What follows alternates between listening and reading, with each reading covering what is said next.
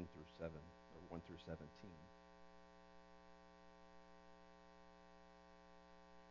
This is the genealogy of Jesus. I'm going to read the whole thing. So I say to you, hear the word of God. The book of the genealogy of Jesus Christ, the Son of God, the son of Abraham. Abraham was father of Isaac, and Isaac the father of Jacob, and Jacob the father of Judah and his brothers. And Judah the father of Perez and Zerah by Tamar. And Perez the father of Hezron, and Hezron the father of Ram, and Ram the father of Amminadab, and Amminadab the father of Nahshon, and Nahshon the father of Salmon. And Salmon the father of Boaz by Rahab. And Boaz the father of Obed by Ruth, and Obed the father of Jesse, and Jesse the father of David the king. And David was the father of Solomon by the wife of Uriah.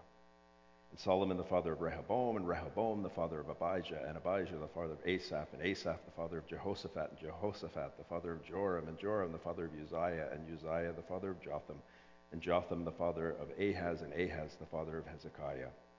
And Hezekiah the father of Manasseh, and Manasseh the father of Amos, and Amos the father of Josiah, and Josiah the father of Jeconiah and his brothers at the time of the deportation to Babylon. And after the deportation to Babylon, Jeconiah was the father of Shealtiel, and Shealtiel the father of Zerubbabel, Zerubbabel the father of Abiud, and Abiud the father of Eliakim, and Eliakim the father of Azor, and Azor the father of Zadok, and Zadok the father of Achim, and Achim the father of Eliud, and Eliud the father of Eleazar, and Eleazar the father of Mathan, and Mathan the father of Jacob, and Jacob the father of Joseph, the husband of Mary, of whom Jesus was born, who is called Christ. So all the generations from Abraham to David were 14 generations, and from David to the deportation to Babylon, 14 generations, and from the deportation to Babylon to the Christ, 14 generations. This is the word of the Lord. Let me pray for us.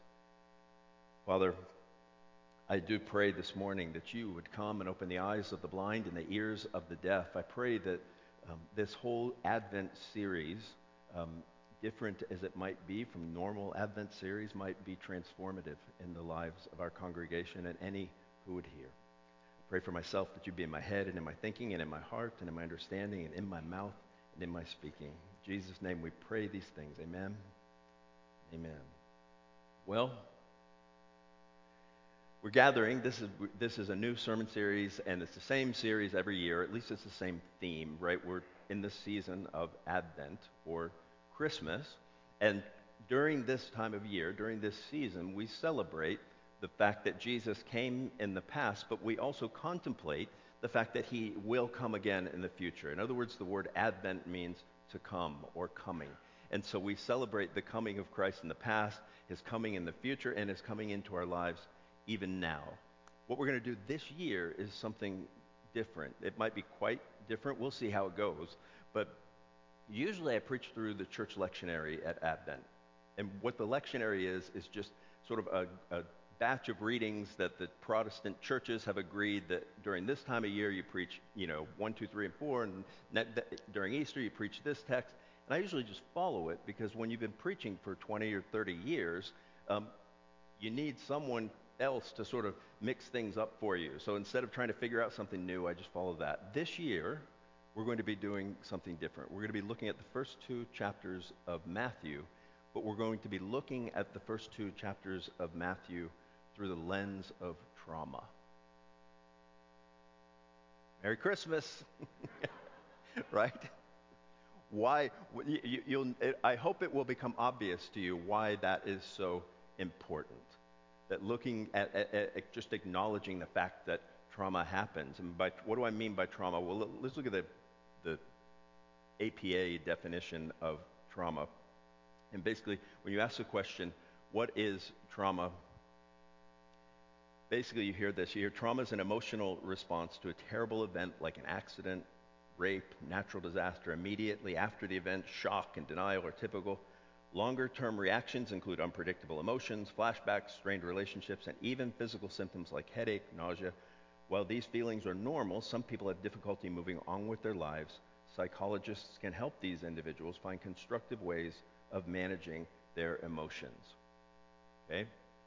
So the bottom line is this, that the APA says that trauma is when all these bad things happen to you, which they do. Every person in this room has experienced some sort of trauma on a continuum of just maybe someone called you a name in school at one point and it hurt your feelings, to having been abused physically or sexually, or having been in some kind of accident, or having lost a spouse. All of us have those things in our lives, and what we're learning more and more is that they affect every part of our lives. They affect us physically, they affect us emotionally. Now, what's interesting to me about the APA definition is the way it ends. Right? It says psychologists can help these individuals find constructive ways of managing their, I put trauma, their emotions. And that no doubt is true. And there are probably many good secular psychologists who are fantastic at helping people manage the emotions that come and accompany trauma. The problem is if you only ever have coping mechanisms for your trauma, do you ever really get better? Here's what I want to talk about during this Advent season is, the APA says psychologists can help individuals find constructive ways of managing their trauma. GTA, that's me, G. Thompson Allen, says Jesus can help these individuals actually transform their trauma. That in the providence of God, Jesus uses all the bad things that happen to us in order to produce something actually big and good and joyful in the end. And we're going to look at that right from the beginning of the Gospel of Matthew. You see, when Jesus came, we celebrate the coming of Jesus. Jesus didn't come into sort of a whitewashed suburban world, which, by the way, it's only whitewashed. All the trauma that happened in Jesus' day happens today in the whitewashed suburban world. It's just we're better at hiding it. Jesus came into a world where people were raping, where people were pillaging. We're going to look in a few weeks at the slaughter of the innocents. That's pretty traumatic. Jesus didn't come into sort of a joyful sort of Macy's shopping center world. He came into a world that was just full of trauma. And the question is can he help us at all? You see, we tend to think about the gospel, if you're an evangelical Christian, and you tend to think about Jesus, and if you say, what does Jesus do? We would say, well, he forgives my sins. Okay, that's great. Maybe if you're really sort of like into theology, you could say he makes me as righteous as himself. That's true. But how many of us would think Jesus actually transforms my trauma? He transforms all these bad things that happen to me and enables me to see them in such a way that they are a net positive in my life instead of a net negative. That they are something that I actually can glory in, and to look back and see the providence of God in my life and how he has sustained me throughout everything. That's why we're looking at trauma in the context of Advent. That in some sense it's the greatest gift I could give you as a pastor. The question is, over the course of the 4 weeks, is whether or not you're going to be willing to open it.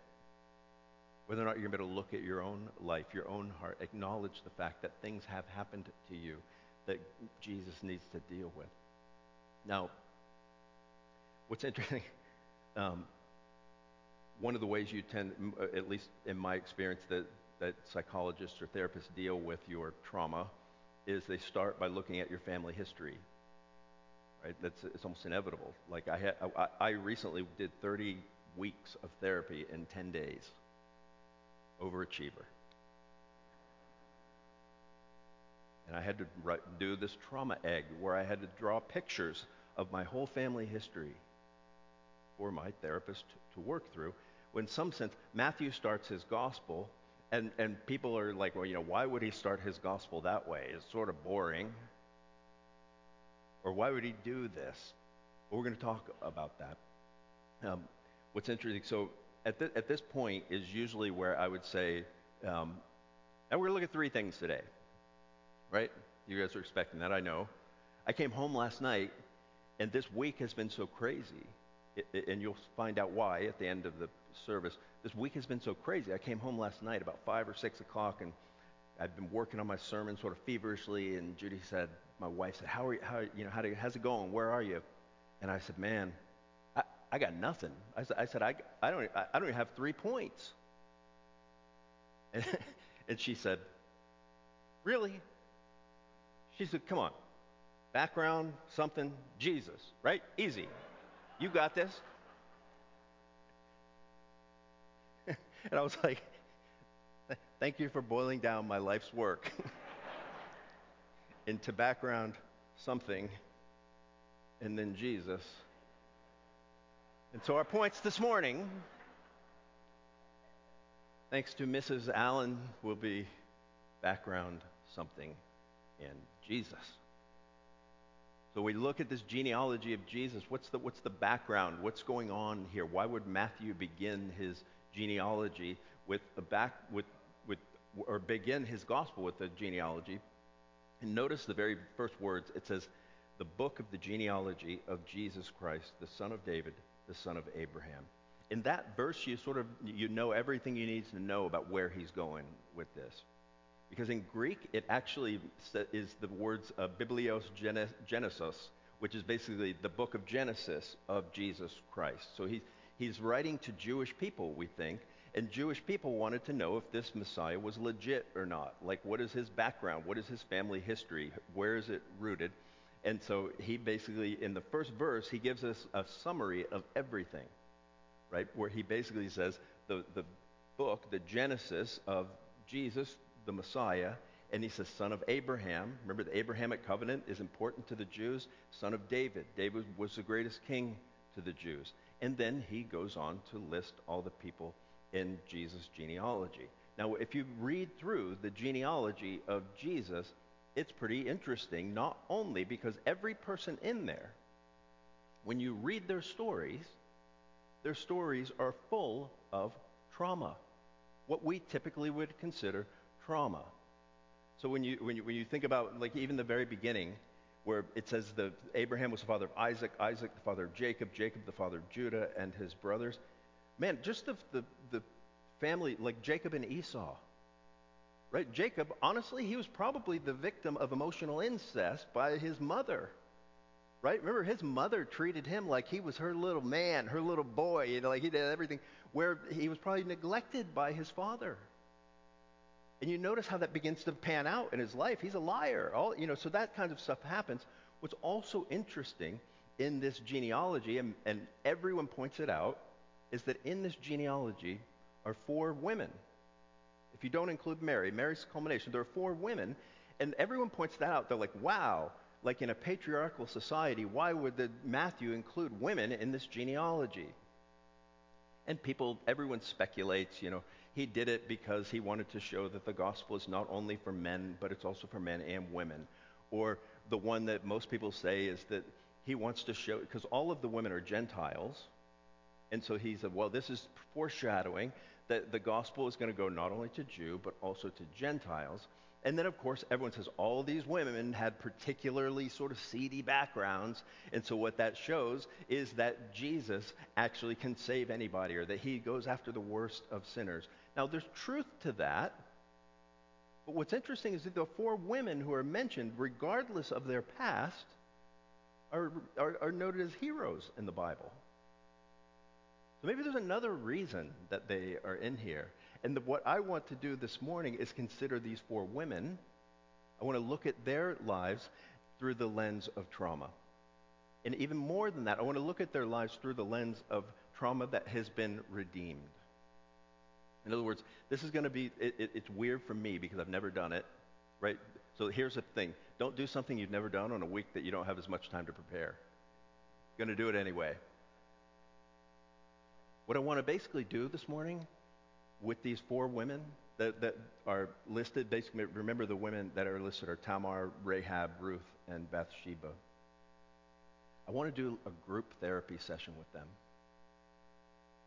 And I want to tell each of those women, I want to talk to each of those women and point out to them how Jesus, their greater grandson, I'm not going to say great, I'm just going to say greater, how their greater grandson has made sense of all the things that happened to them. That in him there is hope. In him there is redemption. He is the one that makes sense of what happened to them. Because imagine in the moment, all of these women, these things are happening to them. They're losing husbands. One of them is a prostitute. They probably can't see what's coming, and they probably can't see God's hand in their lives unless someone points it out. The same is true for us, by the way. Right? We get so down deep in the weeds of our own sin and sorrow and grief and suffering and shame that we can't see the work of God in our lives. We need someone else to point it out to us sometimes. That's what I want to do for these women. So let's start first. Notice it says in verse 3, it says Judah was the father of Perez and Zerah by Tamar. So what do we know about Tamar? Excuse me. Ken? Could you bring my water there? Thanks. What do we know about Tamar? So one thing we know about Tamar is Tamar was a Canaanite, and she married in to a Jewish household, that she threw her lot in with a different religion. In other words, she was a young believer. She was a young believer in a Jewish household. She was a new believer in a Jewish household. She doesn't just marry into a Hebrew family. She marries into a Hebrew family, and her father-in-law is Judah. Remember, Judah will be the one from whom the Christ will come. And she has this vague sense. So if the Christ will come from Judah, then that means one of his sons will have to produce an heir, and one of his sons is married to Tamar, so that means she feels some responsibility to produce an heir for the blessing bearer. You remember the story? So she marries the first brother, and the first brother is so wicked that God kills him. Do you think Tamar experienced any pain or trauma at the hands of a wicked husband? She wouldn't be the first believing woman who thought she was marrying a believing man who was abused. Tamar, was that tough? Yeah. So Tamar, then what happened? Well, then she married his brother, Onan. And Onan wouldn't give you a child, would he? Nope. What are you going to do now? Well, Judah says he's going to give me his third son. Maybe I'll have an heir through him. He doesn't. And so Tamar, remember Judah's wife dies. He goes looking for a prostitute. Tamar says, I will. She dresses up like a prostitute. But notice she doesn't seduce him. She just stands there and sees to see what happens. And Judah comes in and he sleeps with her. She becomes pregnant. And then Tamar, what happened after that? Imagine a therapist sitting with her. Tamar, what happened after that? And she would say, well, at that point, I was afraid because people started accusing me of immorality. Someone went and told Judah, they said, your daughter-in-law is guilty of immorality. And Judah said, burn her, bring her out and burn her. But Tamar, you were smart enough. Remember when that cheapskate showed up and said he wanted a prostitute? He didn't even bring any money. And you said, why don't you leave your seal and your staff until you can pay me back? When you were dragged out in front of everyone, what happened? You pulled out that seal and that staff, and you showed them, didn't you? That Judah, the one from whom Messiah would come, was a cheapskate and a hypocrite. And here's the thing, Tamar. Tamar, what did he say when that happened? Tamar, look at me. Right. That's what my therapist would say all the time. Tommy, look at me.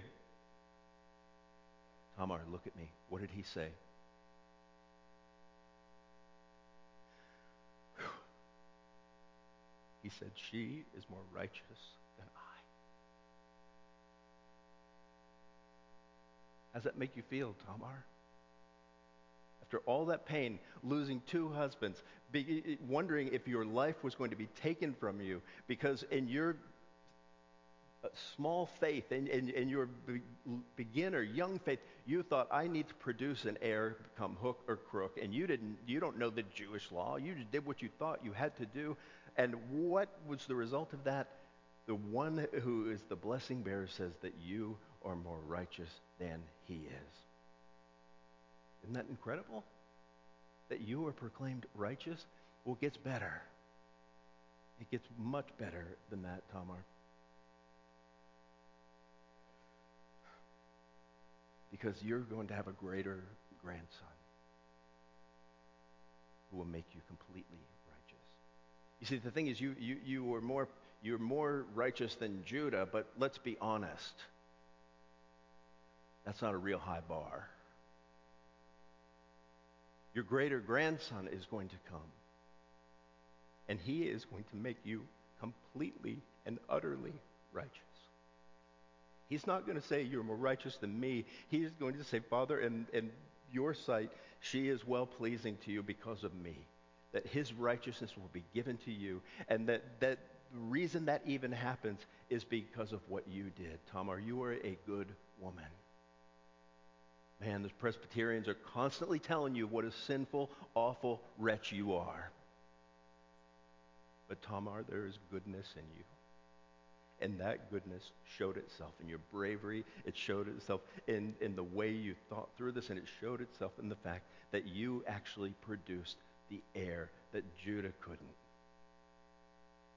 Way to go, Tamar. You see how your greater grandson, when you look at that, when you look at your life through that lens, can you see how there was purpose in everything that you went through? I hope you can. Let's talk to you for a second, Rahab. How are you today? Small talk. I'm fine. Rahab, let's talk about what happened to you. Rahab, what happened to you that would make you feel like being a prostitute was the best way to support your family? How hard must things have been? Because you supported your family. You had a home. All of that apparently was funded by you being a prostitute. And how much abuse did you take? How much abuse and how many years did you go through being a prostitute? And why in the world would you put your life on the line when Hebrew spies came to your house? Was it because you had hope in this God, Yahweh? You did, didn't you? How'd that turn out? Did he save you? Of course he did. You survived. You survived when all of Jericho fell down. And you went and you became an Israelite. You went and lived with them. I'm sure that was tough too, because people looked down on you probably because you were Canaanite. People probably looked down on you because you used to be a prostitute. You know what, Rahab?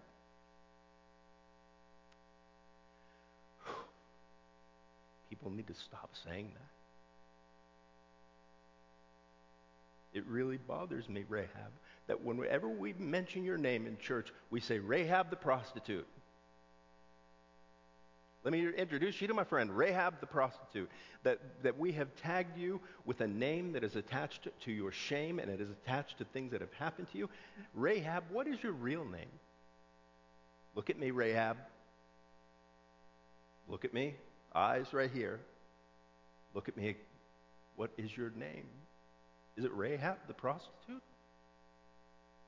No. It's Rahab, mother of Boaz, husband of Ruth.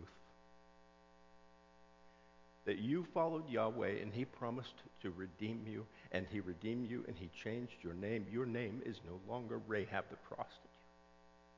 It is Rahab the beloved. It is no longer Rahab who walks under a cloud of shame. It is Rahab who has been forgiven and redeemed.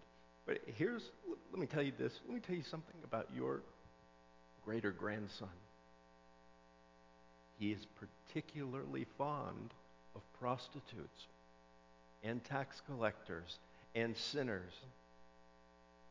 You see, the very thing that people would call you to shame you, your greater grandson will come and he will pursue those very people. He will pursue people exactly like you. Does that give you any joy? Does that enable you to see how then all the things you went through, there was purpose in it, there was worth, there was value, that it is being redeemed, it has been redeemed and is being redeemed right now? I thought you would say that. Let's talk to Ruth for a minute. Ruth, you were a widow. You were a Moabite. People in Israel hated Moabites, and yet you married one. I don't know what things happened to you then, but then your husband died. There was no greater trauma than to lose a spouse. The interesting thing, the inclination of most widows is to go inward. The inclination of most widows is to sort of shut down and become more isolated, and you didn't do that. You could have gone back to Moab. You could have gone back to your old faith. Instead, you stayed with your mother-in-law, Naomi. And she introduced you to this one called Boaz. He was your kinsman redeemer. And you know, Ruth, what bothers me about your story is the way people talk about. Remember when you got sort of dolled up and you went to the barn with Boaz and you offered yourself to him, and people say, "Oh, that Ruth, what a little hussy." You know, seducing Boaz into redeeming her. And we know that nothing could be further from the truth. According to the custom of the day, you went and offered yourself to Boaz as a wife, and he took you up on the offer. Simple as that. And when he decided that he was going to be your husband, he could not redeem you fast enough. He ran to make sure that everything needed for you to become his wife was paid in full. That's not scandalous. That's glorious, Ruth. There's nothing to be ashamed of there. It's not your fault that you lost your husband. It's not your fault that any of that happened. But in fact, you were redeemed by this man who loved you with a love that seemed like it was an everlasting love. It wasn't, but guess what? Your greater grandson, he will be a kinsman redeemer, not only to a lonely, widowed Moabite woman, but to people from every tribe, tongue, and nation.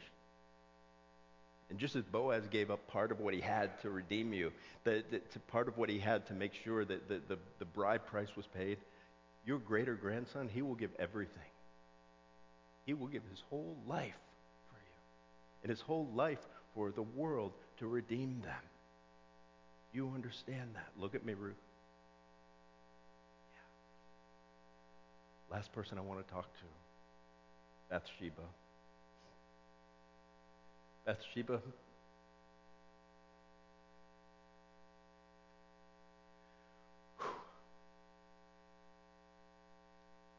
I'm so sorry for what happened to you.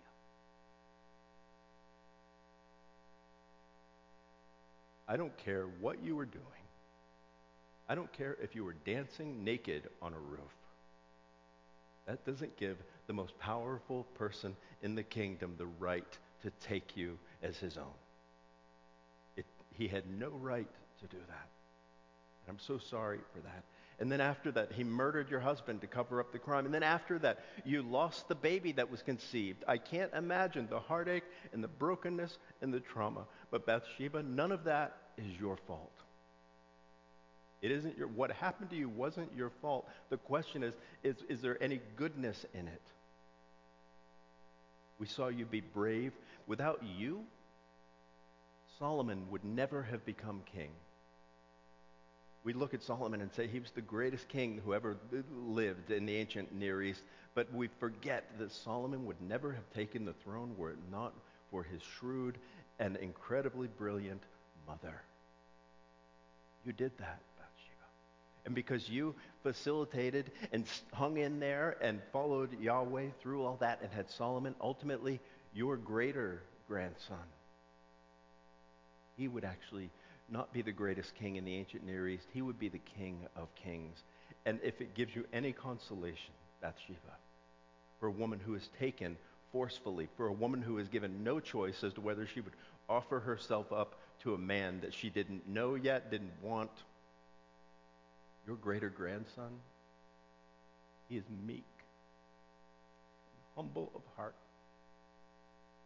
A bruised reed he wouldn't break, and a smoking flax he wouldn't extinguish. That anyone who is willing could come unto him, and he will give them rest. It is the opposite of what you experienced with David.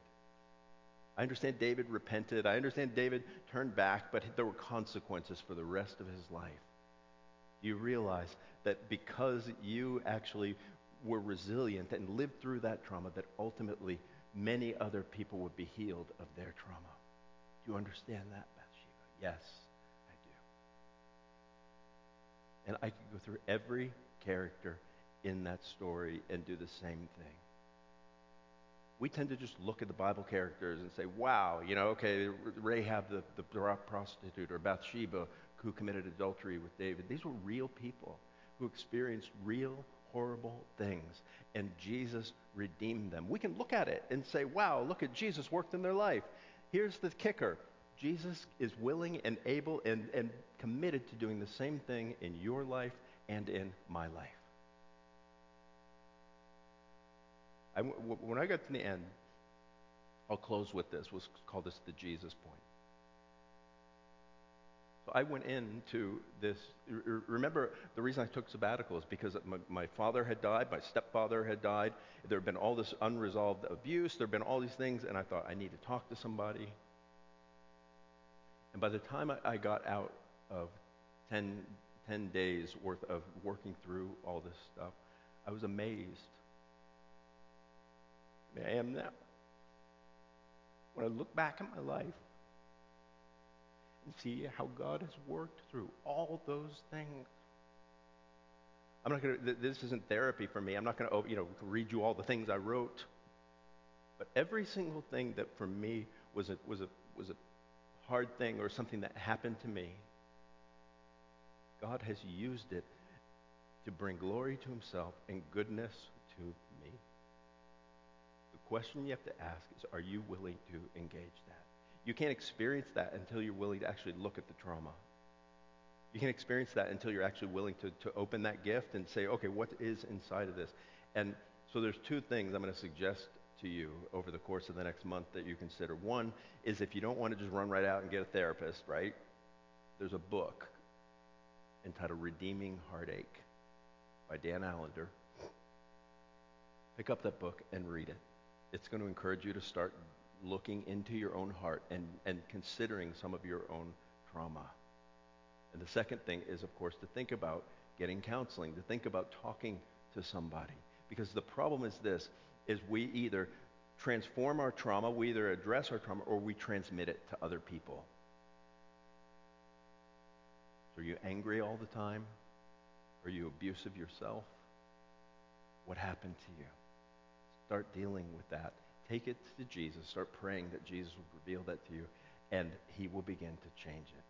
I look forward to the next 3 weeks as we talk more about this. Let me pray for us. Father, I do pray that you would come and reveal to us those places that we need to give to Jesus, the trauma, the things that happen to us, the things that we don't know how to address. I pray that we would bring them out into the light, that we would not be sick with secrets, but in fact we would be free and joyful with the joy of Christ. In his name we pray, amen.